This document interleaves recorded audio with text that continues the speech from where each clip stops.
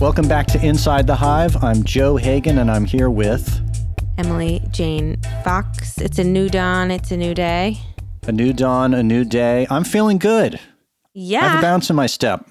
Yeah, I feel like yesterday morning I woke up and I felt physical relief. And I didn't anticipate that. And I also was so against the inauguration. In my head, I was like, he's a wartime president. Swear him in the Oval Office. Give him the second dose of the vaccine while he's in there. No pomp and circumstance. Let's have a big parade on July 4th or whenever the country feels like it's ready to do it. There's violence. There's a pandemic. Like, this is not the thing right now. And then I watched it yesterday morning and I was like, I was so wrong. I was so wrong. It was so great. Lady Gaga comes out in this magnificent splendor and blows the roof off the sky. I just felt like I'm like a galactic reset button was hit yesterday. Were you on television yesterday? Were you commentating? Yesterday, I was not. I was writing. I have a story coming out about our two favorite, Jared and Ivanka, and how they are trying to go on vacation right now. Florida, I hear, is warm this time of year. Well, they're going to Florida. They had tried to go elsewhere, but for various reasons, were not welcome in some of the places they wanted to go. And not only did they buy a $32 million plot of land, but they've also rented a condo while they're building their dream home on that $32 million plot of land. And they could stay at Mar-a-Lago. So they are rich with Florida properties and rich with everything else. But no one deserves a break more than them, truthfully. They have sacrificed so much for our country. Dear God. Being the king and queen ain't easy. So that's where we are. Watching them yesterday, I mean, we don't want to spend too much time talking about them in this moment, but I'm just saying, watching them depart the White House yesterday, watching the video of when they landed and Melania sort of walked swiftly away into the car and abandoned her husband out on the tarmac. The whole thing had a feeling of like the, sad trombone at the end of a movie when the bad guys are being hauled off to prison or wherever they're going. There was something satisfying about it. I'm not going to lie. It was deeply cathartic. Everything about yesterday felt cathartic. It feels light. The press briefing, the fact that there was a press briefing, and then the Manna focus from heaven. The focus was on trust and on transparency and not necessarily kumbaya. We're all going to get along and we're all going to agree on everything, but you will at least know the truth. And that is just a breath. I'm very excited about it. You know what else I'm excited for? Your interview. Can you tell us a little bit about what we have to look forward to? Yes. Well, we have the New York Times columnist Charles Blow on today. He's got a new book out, The Devil You Know, A Black Power Manifesto. And it's as, provocative as it sounds.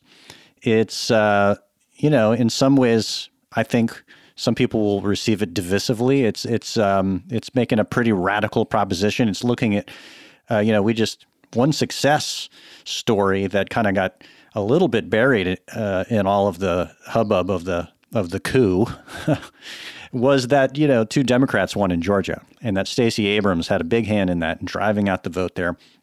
And Charles Blow sees Georgia as basically, the example of what can be replicated in other states across the South, and it will require driving young black populations down to southern cities to kind of take over the levers of power in state capitals around the country and to, wield power of their own. And, the flip side of that is he's making a very strong case that, the reliance on white allies and liberals in big cities like New York and LA and other places has failed, and that whites, liberals, with all their wonderful white liberal guilt, cannot be trusted to forward the progress of black people in this country, and that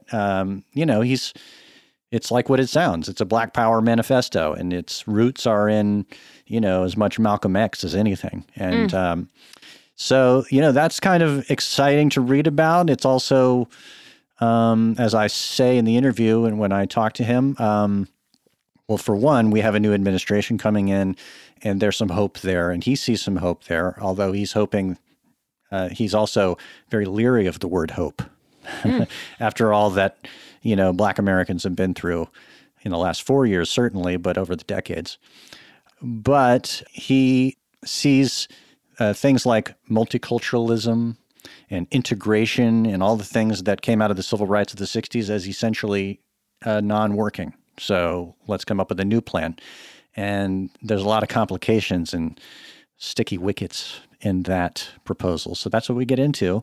And it's very much related to the agenda we see before us in this country. How are we going to make it so that, if you got a third of the country who are Trumpers, whose essential core value is white supremacism, or at least implicitly, how do you square that? How do you have a union?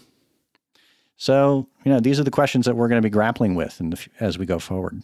Well, these are the questions, and these are the things that we should all be thinking about and should be part of our day-to-day conversations and part of our news diet and consumption. And this is the beauty of the phase that we're entering into now, where we get to have the space to have these kinds of conversation, because we are not just flinging from one chaotic nightmare to the next. So what a gift to have the space to talk about these things that are so vitally important. And I think we should all obviously have these conversations, but appreciate the fact that we are now once again able to have these conversations, that we have the space and the room and the brain power and the will to do these, not only on this level, but all the way to the top. So what a great thing. Let's get into it. And here's to a better day. Here's to a better day. Let's get some stuff done. This is Inside the Hive. Hi, it's Radhika Jones, Editor-in-Chief of Vanity Fair. If you love digging into the week's political headlines, subscribe to Vanity Fair. Our reporters take you behind the scenes of some of the biggest stories from the campaign trail to the halls of Congress. Just for our Inside the Hive listeners, save 15% on a yearly digital subscription to Vanity Fair with promo code POD15. That's vanityfair.com, promo code POD15 for 15% off 1 year of all you can read, watch, and hear.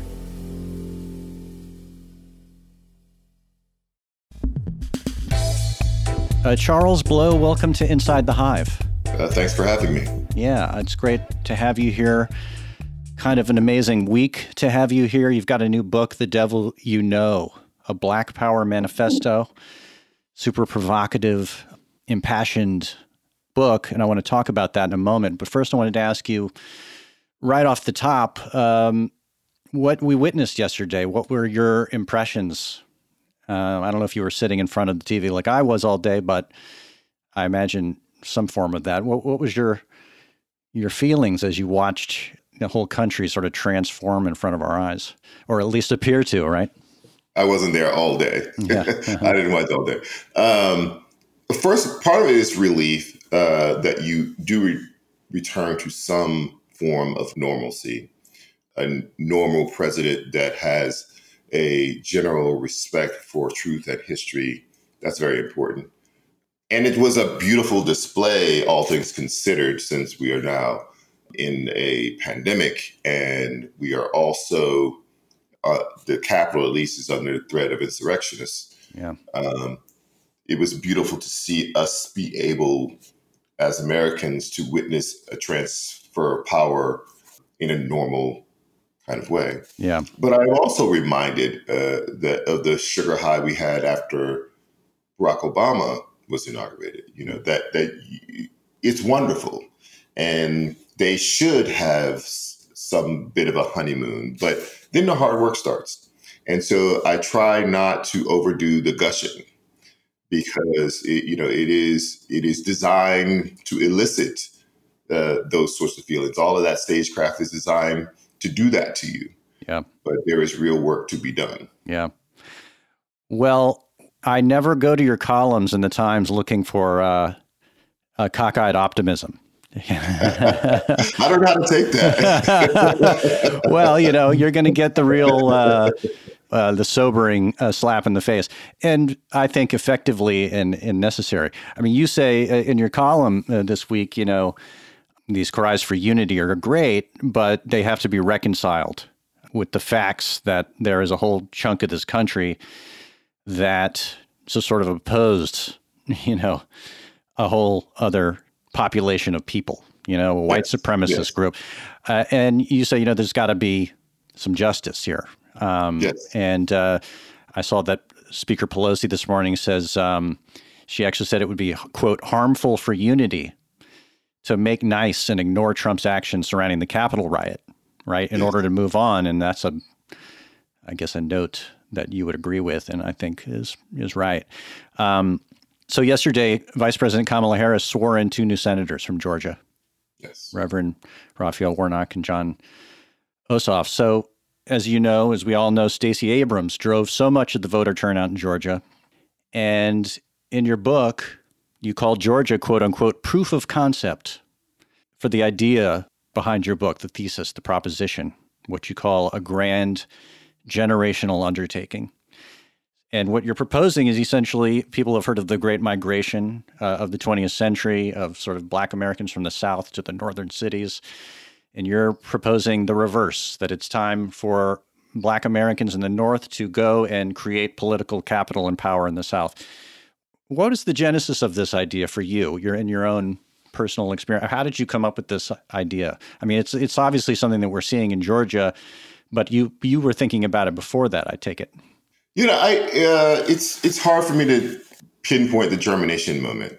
I will say that it feels like I've been writing this book the entire time I've ever been writing this column. And so the day of, the moment of thinking of it in those terms, I'm not sure when it was, but it became clear. I mean, I wrote the book proposal 2.5, almost 3 years ago. Oh. And in the moment that I wrote the book proposal, none of this had happened. Right. But, it was one of those aha moments in the middle of the night. And I stayed up for the next 3-4 days, sleeping almost never, and wrote 25 pages of a book proposal, which would have been, a good chunk of this book. Yeah. Because it just all of it dawned on me, and it all crystallized all the things I had been writing about, and how to address them seemed to be in this way. And then in the research, I started to find more and more people who have been proposing a similar concept for at least 100 years, if not longer. Right. You mentioned this guy, Moses Fisk, in 1795. Right? Yes. Who proposes like creating a black province. Was that the one that they referred to as the Republic of New Africa? That is not. So the Republic of New Africa is born after the rise of the late 60s. This idea of a region, a province for Black people, that is actually before the Civil War. Yeah. These are liberals in the North trying to figure out, how do we deal with this concept? If they do become freed, then what? And one of the proposals was to create a province in which Black people could be sort of autonomous on this land. Now, that was clearly before we, the United States stretched all the way to the Pacific Ocean. Right. There was no discussion in those proposals about Black people being able to vote and have political power in what was the United States at that time. But it was autonomy.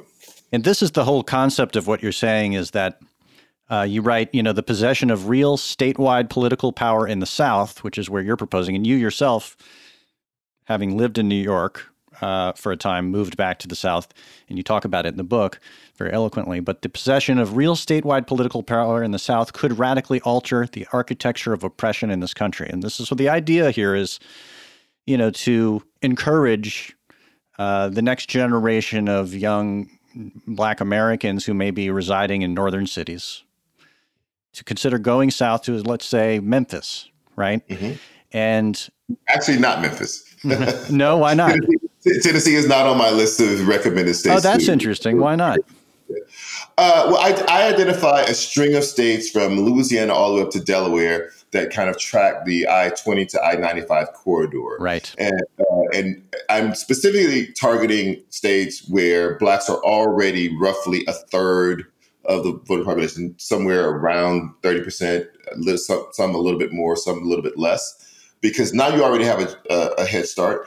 And so it doesn't take as many reverse migrants to change those states. Right. The tipping point would be more accessible in terms. Yes. Yeah. And in the book, you talk a little bit about going to other political figures and asking them what they think of this idea. And you kind of do a little bit of you field test this idea with some people. What have people thought about this idea? I mean, and a lot of them are mainstream Democrats, for instance. Like, has been the reception when you field tested this idea with people? The first response is a litany of questions because they haven't really thought about it, right, in any serious way. And in the end, I did tons of those interviews and used very few of them because it was a monotony of, oh, really? Oh, and then them asking me questions. Right. And so I wasn't really getting material from them. But in the end, it vacillates from people who think, oh, this is an interesting, fascinating idea, to those who worry about how would it work. Yeah. They just haven't thought about it enough to have thoughtful, deep responses to it. Well, yeah, and how would it work? I mean, that's part of it is convincing people that this is a great idea, and then there's just the reality of people moving and going to new cities that they don't know anything about, and having people receive them and feeling comfortable and having, as you point out in great detail in the book, is sort of dispelling people's anxieties about the South, right? Yes, I have several responses to that. One is it's already happening. Right. The reverse migration is already underway.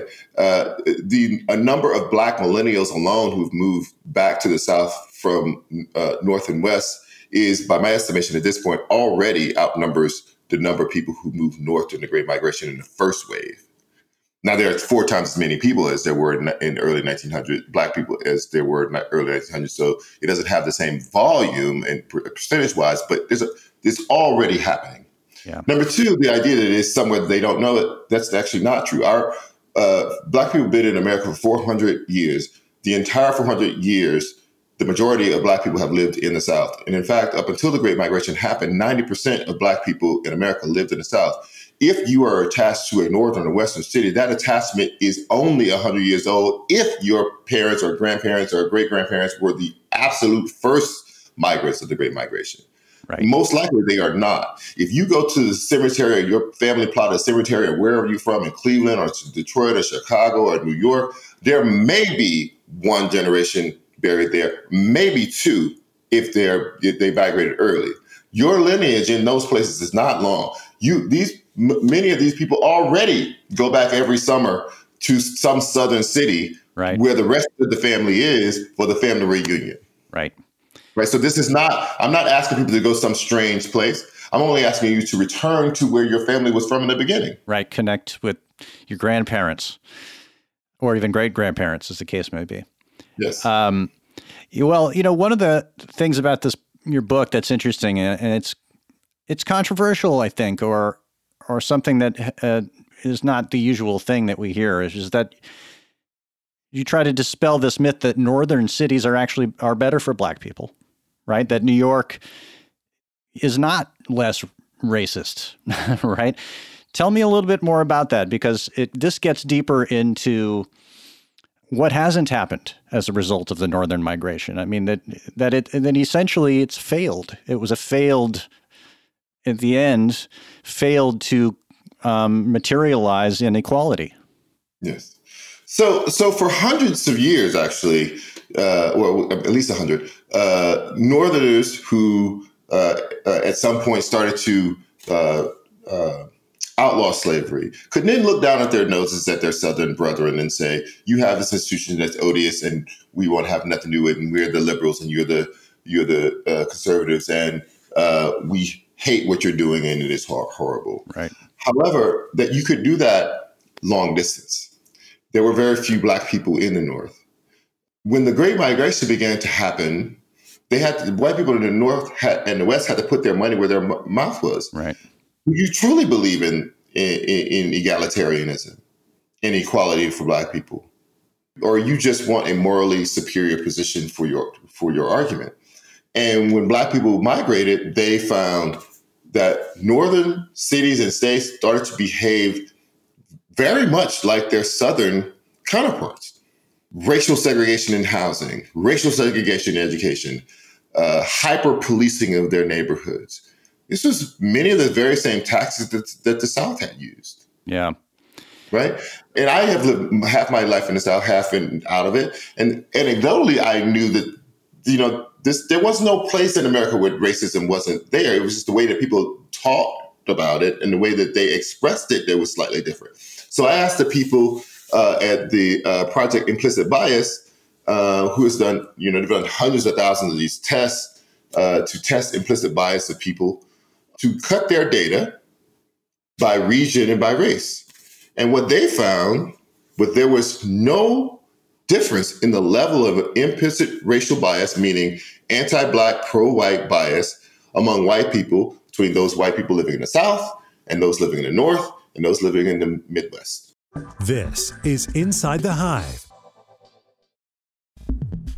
Well, that it's interesting because what you describe in the book is a kind of like white liberal lip service and kind of kabuki theater around equality, but in actuality, just more policing, ghettoizing, right, of Black populations that did essentially the same thing, and the attitudes were essentially the same if you scratch the surface, right? Absolutely. Well, I mean, this is interesting because let's talk about the Black Lives Matter movement this summer. You have some really in the opening of the book, some pretty, I don't know, they seem incendiary to me, that when you talk about when some police reform bill stalled in the House.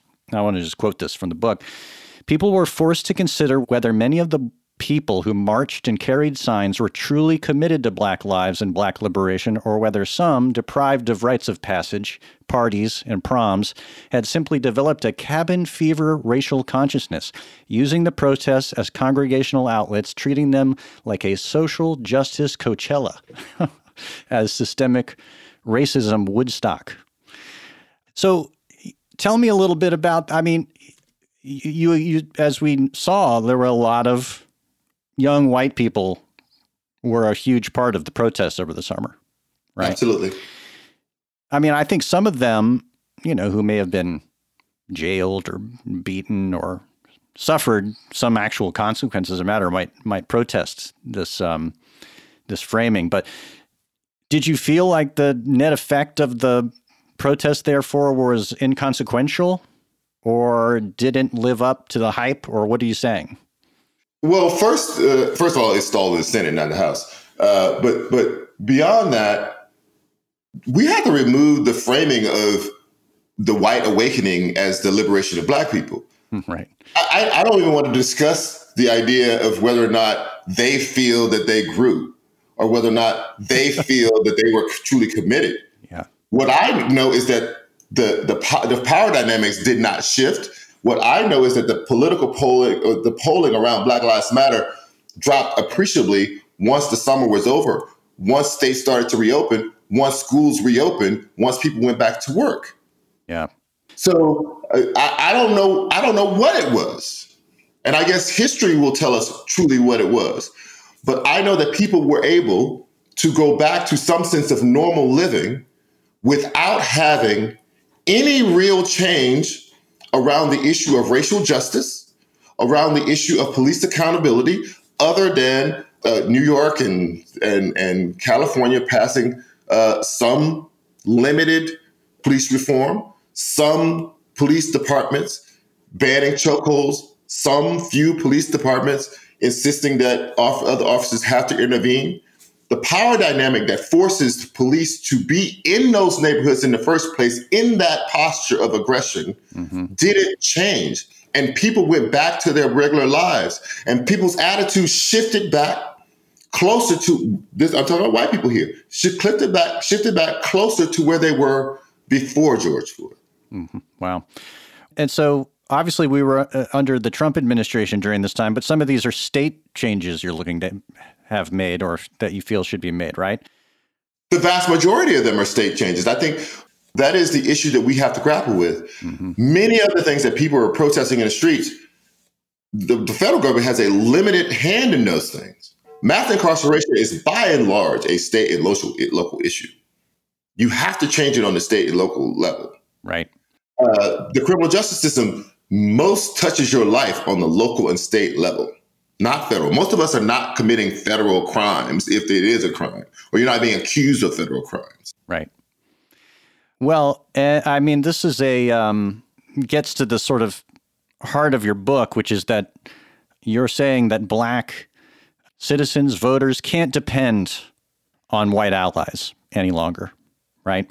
And that that the racism inherent in the society as a whole is just too deep for them to fix for us. And I'm speaking, I'm paraphrasing your book in a way. And because you say in here, battling racism in this country is like cutting heads off the Hydra, and that if you have a civil rights movement in the 60s, it's going to pop up in just another fashion, a subtler, more insidious way. I mean, is that, am I getting that right? Sure, absolutely. And it's not that you can't depend on allies, white or otherwise, in the abstract. It's that in reality, if the white allies were the erasers of injustice, it would have been erased already. Well, possibly. I mean, we think of this Trump. What do you mean possibly? Well, no, I no, but haven't we been going through stages? Do you think that it's always been like one step forward, two steps back, and all along the way? I mean, I guess the question is, and I'm not proposing to know this, but like, has there been no progress, and it was the Trump administration, the revelation that there has been no progress? I absolutely detest the progress argument completely. Right. And that's okay. I'm fascinated with that because the experience I had reading your book was just how sad I felt the entire time reading it. I felt really sad. And I'll tell you why. You and I are the same age, roughly. I'm about to turn 50. And, we grew up in the same general culture, right? Different sides of the tracks in every case, probably. And so I can't speak for your experience of America over those years. But coming out of, being born post-60s, we all came up with these ideas, maybe just through silly TV programming and Stevie Wonder on Sesame Street or whatever, but also Martin Luther King saying that one day the little black boys and little black girls and the little white boys and white, brothers and sisters would be able to be together, right? And in a way, you're saying that dream is naive. Well, in fact, Dr. King himself said later in his life that he had been slightly naive. Yeah. In what he said during that I Have a Dream speech. So I'm not saying that, he said it. Yeah. But I mean, your book's thesis is a little bit like a critique and a proposition to deal with that naivete.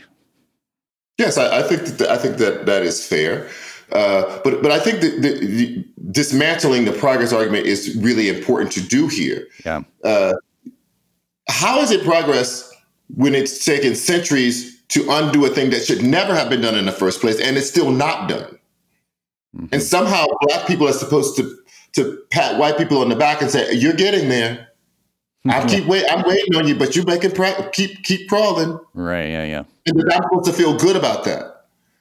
I have 3 children in this world. The idea that they can still be fighting some form of the thing that I'm fighting today when I am gone from this earth is insane to me. It is insane, and not only insane, but insulting to me that people should say to me that you should take my gradual crawling out of a cave and pat me on the back for it. Right. You know, you write in the book that you've always been attracted to sort of the literature of Black rage. You know, you feel that it's active and empowering. You know, and I get that from your columns every week. By the way, you know, it's enervating and something that is necessary. You know, I mean the danger of it to me, it's not danger. It's just one of the asterisks to it, I think, is that in the book you break down, you know, white people into conservatives who want an absolution from guilt, right? They don't want to have to feel guilty about other people. And white liberals who are seeking self-flagellation. And you say the markets for both are robust. True, especially right now as we see the extremes are so prevalent in the society, right? But don't you think that there's a spectrum of people that, I guess I wonder if there's any middle ground between what you're proposing, which to me seems like a kind of woke and progressive segregation. You know, or is it that blacks move to the South and are you proposing that they vote as a block? You're not proposing that they vote as a block. I specifically say that they don't. Yeah. I specifically say that it's not. And that was interesting to me too, because I have been so flummoxed, and I think a lot of people were flummoxed, and nobody really explained it, was how so many black men voted for Trump. You know, it just gets to the idea that when you are advising that black people take over state powers and levers of power and sort of have, take over their own destinies, it may not come out to be what you're envisioning, perhaps, or at least what Democrats have always envisioned, right? Well, first of all, let's make sure that I make something very clear. When I say black power, I'm not talking about party power, Democrat or Republican, or any otherwise. Just power. So I don't ever want to conflate the idea of black power with the Democratic Party. Yeah. Right. The second thing is, it is very curious to me how white liberals in particular can get their backs up about this idea and black people voting as a bloc when, as long as they are spread out over the country, diluted to the point where they have no majorities in any state, the same white liberals will get their back up about black people not voting as an absolute bloc. If the 14% of black men who vote for a Republican gets you all excited, but no election since the exit polls have been taken have white people voted in a clear majority for the Democratic candidate, white people are not voting as an absolute bloc, but they demand that of black people. And when they don't do it, they get upset. Yeah. Well, I think that this election cycle that we just went through was in some ways possibly a game changer, in that it was transparent that black voters changed the destiny of the country in this latest election. And everybody was aware of it, and everybody saw it, and there were voices expressing that. And in a way, this is, one hopes, the beginning of something. Are you hopeful about what we just saw growing into something like what you want to happen? Absolutely. I mean, when I say it's a proof of concept, it absolutely is. There were two wings on that plane that made this happen. One was the incredible organizing by tons of people, including Stacey Abrams, to get more people registered. The other thing was a reverse migration that gave you more bodies to register. The last time that Georgia went Democrat was for Bill Clinton in 1992. At that time, black people were roughly 25% of the population of the state of Georgia. It is now 33% of the population of the state of Georgia. It's in 1990 to 2020, the black population in this state doubled. That means it grew by 1.7 million people. And what that said to me was a number of things. First of all, this was the first time that black people, this is the first time in American history, other than Reconstruction, where you don't have exit polls clear from Reconstruction, first time in American history where we can track it, where Black people were the majority of the coalition that flipped a state. Yeah. And the second, it was the first time in American history that a Black senator, and only been 10 or 11 of them now, 11 of them, where Black people were the majority of the coalition that elected that person. That was huge to me because a huge part of that change was that young people packed up their things in Detroit, Chicago, Cleveland, New York, Philadelphia, and moved. This is Inside the Hive.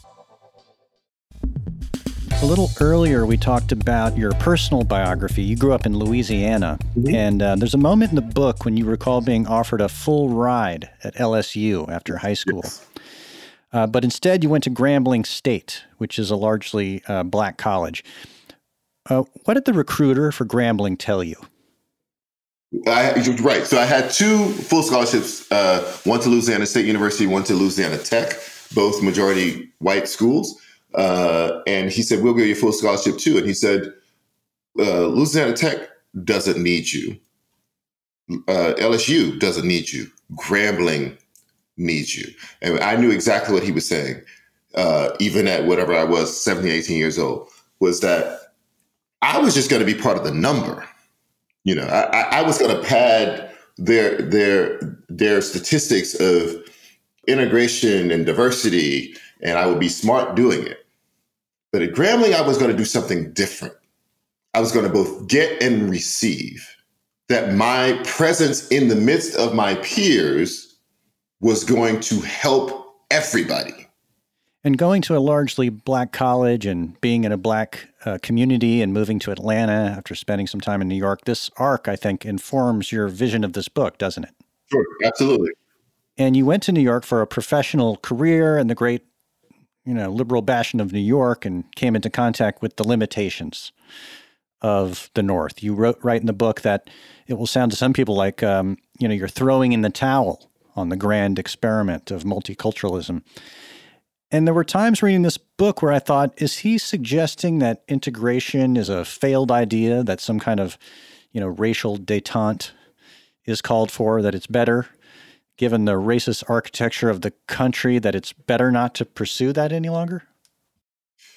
Well, I would turn that question back on you in this way and say, even at the height, when the few states that were majority Black, even at the height of that Black population, none were over basically 61%. So 40% of those people in that state were white. Is that not also diversity? I think our concept of diversity is kind of a mirroring effect. You have to beat the percentage that you are in the whole country in order for the place to be considered diverse. Otherwise, it is the Black neighborhood, right? But every state in America has been majority white for the last 90 years. And no one ever looks at that as a problem. 7 states right now are 90+% white. And nobody looks at that and says, oh my God, this is a problem for diversity. This is a segregated state. We don't say that. But the very mention of the fact that Black people could get 51% of the population in any state, we didn't start to worry about whether or not that's segregation. We have to turn that glove inside out and ask the same question the other way around. And if the answer is the same, great. But if it's not the same answer, then the question is problematic. Right. I guess what I'm asking is, you're not proposing, I don't know if you're proposing this. I'm trying to envision, when you lived in New York, you went to see some old friends of yours living in Atlanta in a largely Black suburb, and it was Black people living with each other instead of living as, addition to some white population or culture. I lived in New York for 26 years. Black people are mainly living with each other. New York has the veneer of a multicultural society, but if you look at a map of racial identities and how they're distributed in New York, everybody's living isolated from each other. It is a balkanized city, and it's not just New York. You look the same map of Chicago, it's the same way. I find that sad. It's so defeating when you think about the way you want the world to look like and the way it does look like, and I'm as guilty as anyone for not making it different. As you write, the great white liberals of the North have these ideas of equality, but don't actually act on them. They gentrify neighborhoods, they vote for more cops on the street and racist policing. Like I said, reading your book, I felt sad. Yes, and I think it's right to put the blame where it should be. White America is resegregated and has continued to segregate. This is not something that Black people or Hispanic people or Asian people wanted. I quoted in a book one sociologist who has done work in Cook County around Chicago around real estate. She looks at, like, people say they want live in a diverse neighborhood. Well, let's see how they actually buy houses. Black people, their ideal diversity was literally a mix. Same thing with Hispanics, like a third. White people's ideal diversity was always them in the majority and other people making up some splitting the difference on the other side. As individuals, we only have so many choices and ability to control the destiny of our society as a whole. And if you're a white liberal in New York or Chicago, you'll vote for Democrats in hopes of improving things. And it doesn't always end up happening. And as I'm reading your book, I'm asking myself, is it your hope that white people read this book? And if so, what do you want white people to take away from this book? Listen, I think it would be educational for white people to read the book. Many of them, no doubt, will. If I'm looking at the people who said that they bought it on social media, who contact me, that's a large part of the people who said they bought it. This is a manifesto written to the people who would do the moving, though. I am overtly trying to reach the people who I want to seriously consider a relocation, and that is young Black people.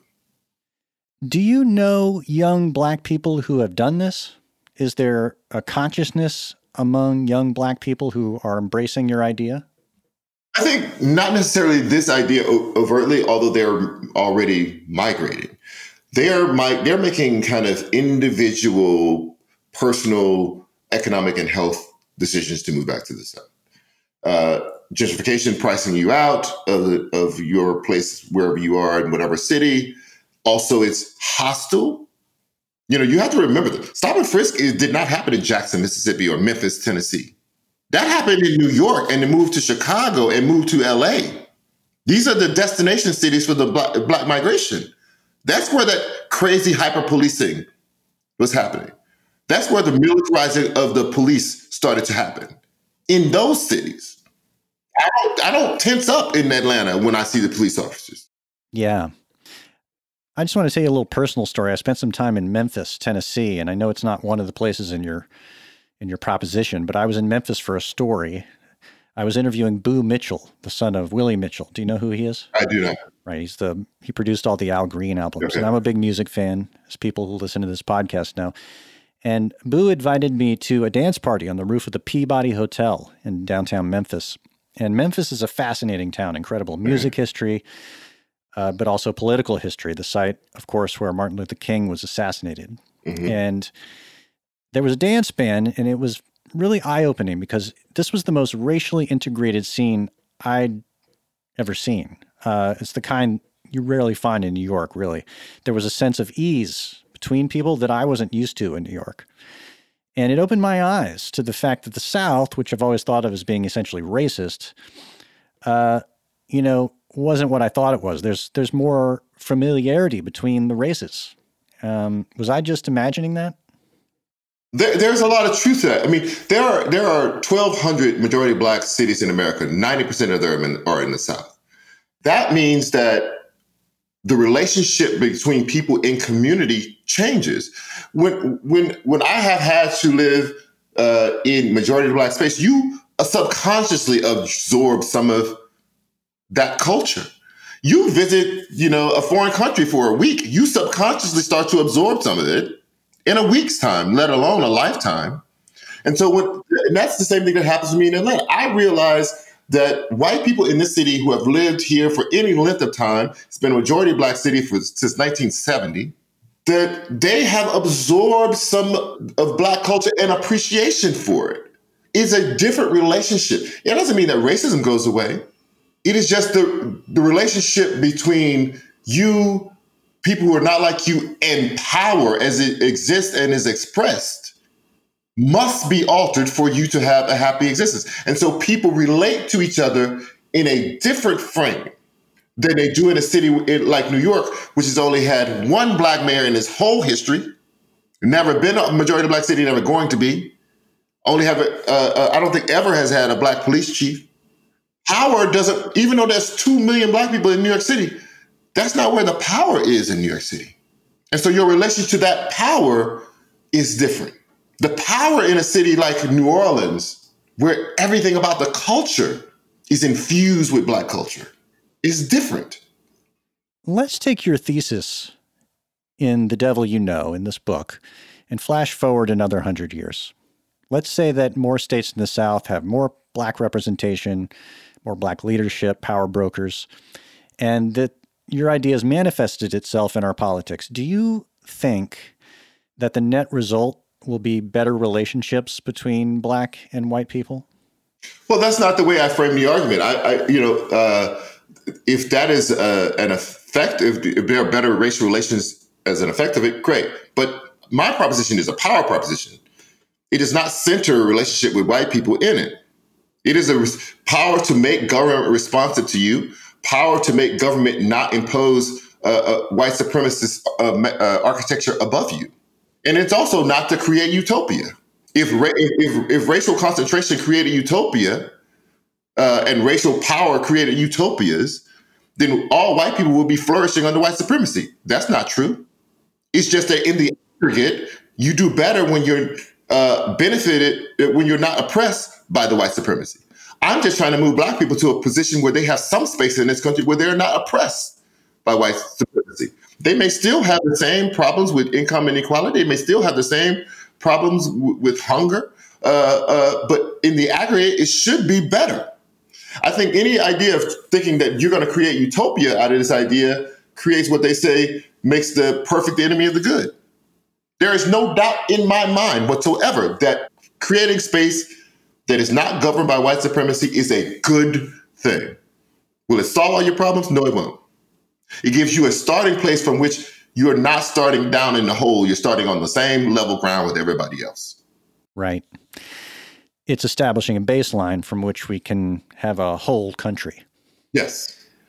I'm the resident optimist at this podcast, and I try and hope and come up with reasons for hope, especially in the last few years. And as you write in the book, however, hope has a dubious history in and of itself, especially for Black Americans, most recently with Barack Obama. And not everything turns out as you might hope. But I think your book is a great conversation starter around these ideas. And on the one hand, we're in an age of intense identity politics and people wanting very much to represent and advocate for people like themselves. And how do we square that with these old visions of multiculturalism and utopianism? It's a very complicated proposition. It can get you down, thinking we can never resolve this. And I have 3 children of my own, and my oldest, her best friend, is an African-American, and they're both much more woke than I am, but they're not yet in a place that their identities are so rigid that it divides them. And I look at them, and it warms my heart, even as I worry about the realities of the world that could work to divide them. But I want to thank you for coming on the show and talking about this book. I think it's a really important book. Thank you for having me. Thank you to our guest, Charles Blow, and of course, my co-host, Joe Hagan. If you enjoyed this conversation, be sure to listen and subscribe to other great episodes of Inside the Hive. You can get these on Apple Podcasts, radio.com, or anywhere you get your podcasts. And don't forget to leave a review while you're there. Thanks to Brett Fuchs and the folks at Cadence 13 for their work. And of course, thanks to our sponsors. Please support them any way you would support this podcast. We will see you right here next week.